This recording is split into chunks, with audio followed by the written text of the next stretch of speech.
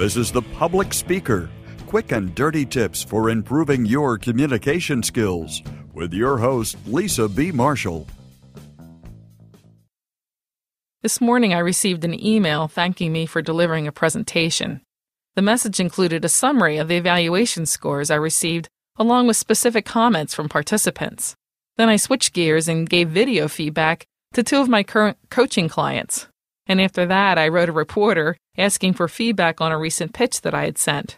Then at the end of the day, my daughters asked, "Mommy, how did we behave today?" So today I spent most of my day receiving and giving feedback. We all want feedback. I want feedback from my customers and from you, the listeners, so that I can improve. My clients pay me for my feedback so they can improve. And my kids need feedback so they know how to behave. We all need frequent feedback. Feedback from others is the fastest way to improve. That's how we learn and excel. Feedback motivates us and helps us to make course corrections. I'll admit that sometimes feedback isn't exactly what we expect and it can sting. But ultimately, it's what helps us grow and improve. Though most people need and want regular feedback, most people don't get regular feedback. The problem is that most of us are hesitant to give it. We're reluctant to give feedback that isn't all positive, even if it's constructive. As humans, we want others to like us.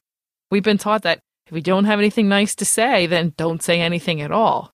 But that doesn't help us get any better. Another problem is that we've all been on the receiving end of what I call angry criticism, which isn't feedback at all. It's just getting yelled at. Obviously, when you angrily deliver feedback to help yourself feel better, it's not motivating for the other person. It's critically important to understand that the main idea behind feedback is to motivate behavior. That's so important. I'm going to say it again. The main idea behind feedback is to motivate behavior. That is, positive feedback should encourage someone to keep doing certain behaviors, while corrective feedback should motivate him or her to change behaviors. And notice I didn't say motivate a person, I said motivate behavior. The goal is to get someone to act or react differently under certain circumstances. You're not asking them to be a different person. So the first tip is to encourage you to make a commitment to give more feedback to those around you. Commit to regular two-way feedback in your professional life and your personal life. It shows you care and you're interested in helping the people around you. At work, build a culture that values feedback. Reinforce that everyone deserves feedback and that providing feedback is a primary function of a supervisor. Many managers resist. They'll say, "I don't have time for feedback," or "I'm not comfortable delivering feedback." But delivering regular feedback doesn't take more than a few minutes, and it certainly doesn't have to be difficult or hurtful. In fact, if you do it effectively, it's quick, comfortable, and often welcomed. The best part is that regular feedback creates a supportive environment built on trust, and the people around you will improve and become more satisfied because they're being coached to do better. So let's talk about the do's and don'ts of delivering effective feedback. If you want to truly motivate somebody, praise them in public. I'll never forget the day Chris Brogan, who's a well-known social media figure, he praised me on Twitter. I felt inflated by his comment, had a big smile on my face, and as a bonus, I had 35 new followers within 5 minutes. It was like a gift of thoughtfulness that didn't cost him but a few seconds of his time. However, I also remember the very first and luckily the only public tweet that I received that was negative. It was clearly intended to be destructive. I wasn't even sure exactly what I had done to earn such a negative, hurtful reaction because the tweet wasn't specific. Eventually, I received 1 or 2 private emails from other listeners that very clearly and gently described the mispronunciation error I'd made. I was only able to improve after I understood exactly what I needed to fix.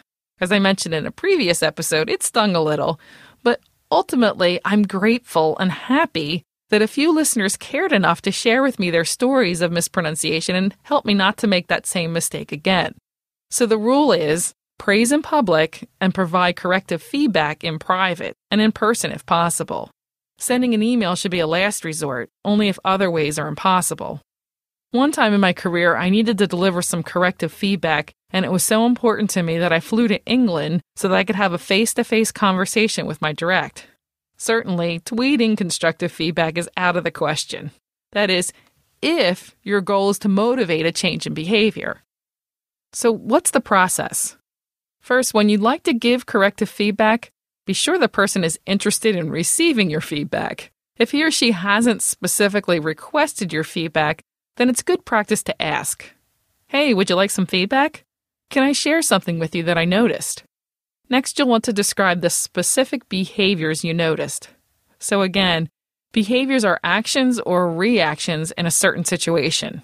For example, I noticed that you don't include a signature line with your contact information on your emails. Or, I noticed that at the end of every sentence, the pitch of your voice raises. At this point, your goal is to simply reflect back the behavior as if you were a mirror. The next step is to clearly state the impact of the observed behavior. When you don't include your contact information, it makes it difficult to find your phone number quickly. Or, when you raise the pitch of your voice at the end of a sentence and you're making a statement, not asking a question, it makes you appear uncertain or lacking in confidence. The final step is tricky. You might decide to just leave it there and let the person decide what to do on their own. If you pause long enough just after describing the impact, people will often volunteer a plan of corrective action on their own. If not, you may want to ask if they have any ideas to correct or improve the situation. As a manager, you may need to describe and ask for specific changes. For example, would you consider adding a signature line, or would you like to work with a coach to help you with your voice? So here's how it might sound all together. "Hey, would you like some feedback? I noticed that you don't include a signature line in your emails, and it makes it difficult for me to find your phone number quickly. Would you consider adding a signature line?" If you sincerely focus on the fact that your goal for feedback is to motivate behavior, it should no longer feel uncomfortable. And if you provide feedback regularly, then it doesn't need to take more than a few minutes. This is Lisa B. Marshall, passionate about communication. Your success is my business. So I'd like to give you an opportunity to put your feedback skills into action. So I'm asking for your feedback. Remember, positive feedback in public. Think iTunes review or status update to Twitter, LinkedIn, or Facebook. And corrective feedback privately, by phone or email. I sincerely want to make this show the best I can, and I welcome all your comments. Also, you can join weekly discussions in the Facebook discussion group or become an official fan by joining the Public Speaker fan page. As usual, I invite you to also join my networks on LinkedIn, Facebook, and Twitter. All the links are in the show notes. If you have questions about how to communicate better at work, leave a voicemail at 206-350-7970 or email publicspeaker@quickanddirtytips.com. Sign up for Lisa's newsletter or get information about speeches and workshops by visiting lisabmarshall.com. You can find a transcript of this show and links to connect with Lisa at publicspeaker.quickanddirtytips.com.